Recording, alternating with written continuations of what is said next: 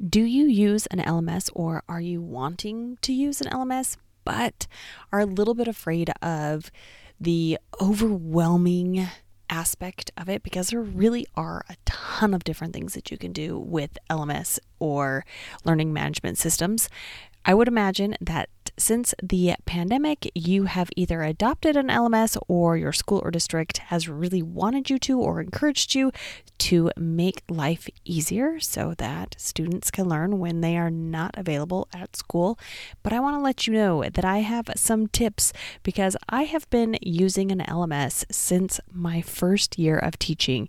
And this was a long time ago. And at the time, I used something called Moodle, and we had to go in and actually program. I've used several different LMSs from that Moodle to now our school district heavily uses Canvas. So I'm going to give you some broad tips today, my top tips. If you are wanting to dive into your LMS this summer, if you're preparing it for next school year, or if you're wanting to kind of clean things up and avoid some pitfalls that students fall into, follow these 10 tips as you get that set up. Welcome to the Secondary Teacher Podcast, the podcast for middle and high school teachers juggling multiple preps to get the strategies to reduce overwhelm so that you don't have to choose between being an effective teacher and prioritizing important relationships. I'm your host, Kristen Masick, a 10-year high school engineering teacher, former middle school assistant principal, and teacher coach. Every week, we will discuss strategies, systems, and time-saving tips to help you not only survive, but thrive as a multiple prep teacher. As I was coming up with this list, it really is the top 10 things that I really have learned. And I'm going to say this too. I've used it as a teacher, and then I've also used it as an administrator and then a student. But I think a lot of us at this point have used it as a student just because LMS is. So I just want to give you some tips and tricks from all of those perspectives. And I also want to let you know that is in no particular order because I was just brainstorming them and really couldn't figure out what I felt like was the top most crucial tip for implementing an LMS. I'm just going to start with the randomness. Just know that there's 10 and they are all equally awesome, and you can decide which is the most valuable. The first one is to remove any unnecessary navigation. If it is possible for you, make it as simple as possible for your students. This is that idea, that Japanese term, poke-yoke.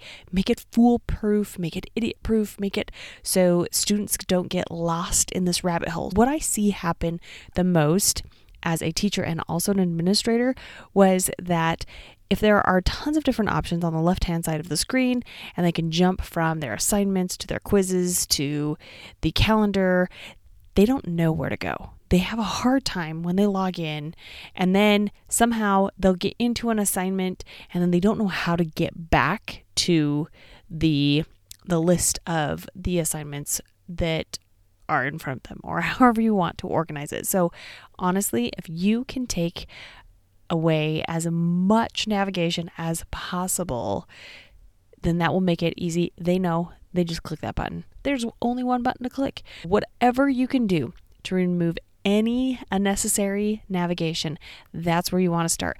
Now, that does mean that you on your side, you'll still see all the navigation and you'll be able to go through things, but it's just limiting it from the student view. And it's really to make it so that it's just super simple for when they log in, they know exactly where to go to find out where the assignments are or whatever resources and materials you're giving them. Number 2, use the same assignment and assessment structure for everything. This goes along with the keeping it simple. You just want to have one structure. There are so many different things and you'll see different ideas, but making it so that it's super crystal clear as every single assignment is laid out the same way. And one of my favorite ways to do that is I would just create one assignment. This is how I'm going to structure it. I'm always going to have a video at the top with my instructions, and then this is how they're going to submit it. And it's always going to be this same way. So with the assignments too, if there are multiple ways of doing submissions, try to limit it so that there is just one or two ways and you don't switch it out. And then you create that first assignment. From then on, you just copy that assignment and change the content within. So keep those the same. Same with your assessments. Any assessments that you are doing there, whether they're quizzes or something else, try to keep it very, very similar, if not the same, so that it just isn't confusing for your students. Number 3, don't require a photo submission if you can give feedback while walking around. I see this happen so much. Teachers are asking students to do things, to turn in assignments that could be done quicker by walking around. This is to save you time. You will still be able to see that your students are accomplishing that task, but it doesn't require them to then take their Chromebook and angle it in a weird direction and try to take a photo of the sketch that they drew and then submit it, and then you have to wait for those submissions to come in, and maybe they didn't submit it right. It just makes it so much easier when it comes to giving feedback and assessing if you're not requiring random things to turn in. And so that kind of also goes around with don't require more than is necessary, because you can have resources and instructions in there, but you don't always have to have them submit their assignment to the LMS. That will save you a ton of time, and it will also save your students time as well. Number 4, use rubrics as a tool for you, not necessarily your students. Now, your students will probably reference them once when they're going through to decide what to do for that particular assignment, but I'm going to tell it to you straight right now, they are not going to read your comments. They will not even double check if they've got the rubric there and you've clicked from different categories and here's what they scored. They won't pay attention to that. All they'll be looking at is that final score. If you want to give them feedback, I would suggest giving them feedback in a different way, whether that's verbally or as they are doing the assignment itself, and not using your LMS to give feedback to your students, because it will take you a ton of time. I know, I've done it. I've spent hours and hours writing in comments, marking up drawings. They don't care. They won't really resubmit. Sometimes they will, but they're not really paying attention to the comments and feedback that you're giving. But the rubrics will help you as you are grading and making your life easier. So don't stress out about what the rubric looks like or whether or not your students are reading your comments. Just kind of go in knowing that that rubric is for you, not so much for your students. Number 5 is use any help forums. So typically, because LMSs are being used so much, there's going to be a Google Classroom forum. There is a Canvas forum, and it's an easy place for you to type in questions and get answers and find out how to do things. I would bookmark whatever that is. If you've never used that LMS before, bookmark that page so that you can refer to it all the time. That way it will explain to you how to send feedback. It will explain to you how to create a quiz, how to create an assessment, how to put in a video. It just gives you like that nuts and bolts. Plus, it will also, with the nature of a forum, will allow you to ask questions and then get answers, and then also see what other people are asking and what their answers are that they're receiving. Number 6, use video whenever possible. This is one of the best things about LMS systems. It feels like probably one of the worst things for teachers, because we are not typically used to recording ourselves, but there are so many things that video helps with differentiation. It can help by having those subtitles, those captions. It can help by having or allowing students to re-watch and get instruction. It can also allow you to shorten your instruction, because you just know that they can re-watch it over and over and over again, and having to re-explain yourself may not be as necessary. So short and sweet, but those videos are so important.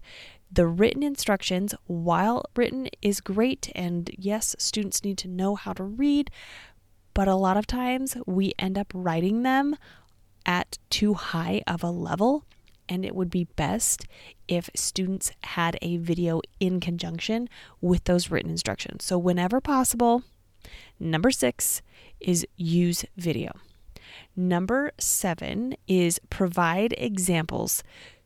Any assignments, anything where, just like when you're teaching in the classroom and you provide examples, when you can digitize them, do it and provide examples for students so they can see what the expectations are, what your outcomes are, what proficiency is. That is just a general good teaching practice, but provide them within your LMS, because especially if they are not at school for some sort of illness or other reason, they can access those examples there as well. Number 8, keep the gradebook and LMS up to date as much as possible. Depending on the LMS you're using and then your gradebook, they may or may not talk to one another. So when I first started using an LMS, I did use Moodle and I used Canvas before our district adopted it, and I did have to hand enter in the grades. It was annoying, I know, and I know that there's quite a few teachers that are probably having to do the same thing. One thing that is really simple is to say, oh, refer to Canvas. That is your final grade. And I know I did that for years. I did it for years. And then, as an administrator, I had no idea when a parent called or when we were in a parent meeting where that student was, if everything was kept in the LMS and it wasn't also put into the gradebook. See if there is some sort of like pass back. A lot of systems are now talking to one another, especially the bigger systems are talking to one another, and they'll do it automatically. But also, if you can keep both of those up to date, it not only will help your students, but it will also help your administrators. And I know it's kind of tedious, but there are ways around it. So do some research to figure out how to get it to talk to one another, because that is very important. And I feel like with the pandemic and post-pandemic, that is becoming more of a reality of getting those to talk to one another. So it's not a far-fetched question to ask. Number 9, preview everything as a student. A lot of our LMSs, there is like a button where you can click view as a student. Do it on everything. You want to see what they're going to see. What happens if you've already taken away the navigation or limited the navigation? When you push that button, that will disappear, and it will just allow you to see what they are seeing, and you will catch errors. You'll catch things that are kind of wonky, or maybe some misconceptions that your students might fall into based on the formatting. So just always preview it as a student. It doesn't take very long. There's usually a button that you can click to do that. And then finally, number 10 is check your student data frequently. One of the powerful things about LMSs is that they allow you, if you are using the grading features and if you're using quizzes within there, is they are taking data. They're letting you know how your students are doing. But one of the biggest mistakes that I made early on is that I would give an assignment, I'd give a grade, a test, whatever, I'd give a quiz, and then I would never refer back to that data. But it was collecting it all for me. And I could see, if I wanted to, I could click a button and I could literally see how my students were doing on each question. If I was giving a quiz, I could see who was doing well on this question and not so well on this question. And it was a valuable piece for me when I finally figured out to refer to that, to know where I was having gaps in my teaching, and it will also help you figure out where your gaps are. Make sure that you use that student data so that you can see how your students are doing and what you can do to improve that or reteach so that your students can learn those concepts. We have finally reached the end of this episode, and I'm going to review the list really quickly in case you missed any of them, but you might need to re-listen. So number 1 is remove unnecessary navigation. Number 2, use the same assignment and assessment structure for everything. Number 3, don't require photo for submission if you can give feedback while walking around. Number 4, use rubrics as a tool for you. Number 5, use the help forum. Number 6, use video whenever possible. Number 7, provide examples. Number 8, keep the gradebook and the LMS up to date as much as possible. Number 9, preview everything as a student. And number 10, check student data frequently. If this episode was helpful for you, it could be for others. To spread the word about this podcast, take a screenshot of this episode, add it to your Instagram stories, and tag me at Kristen Masick, KristenMassick. Until next week.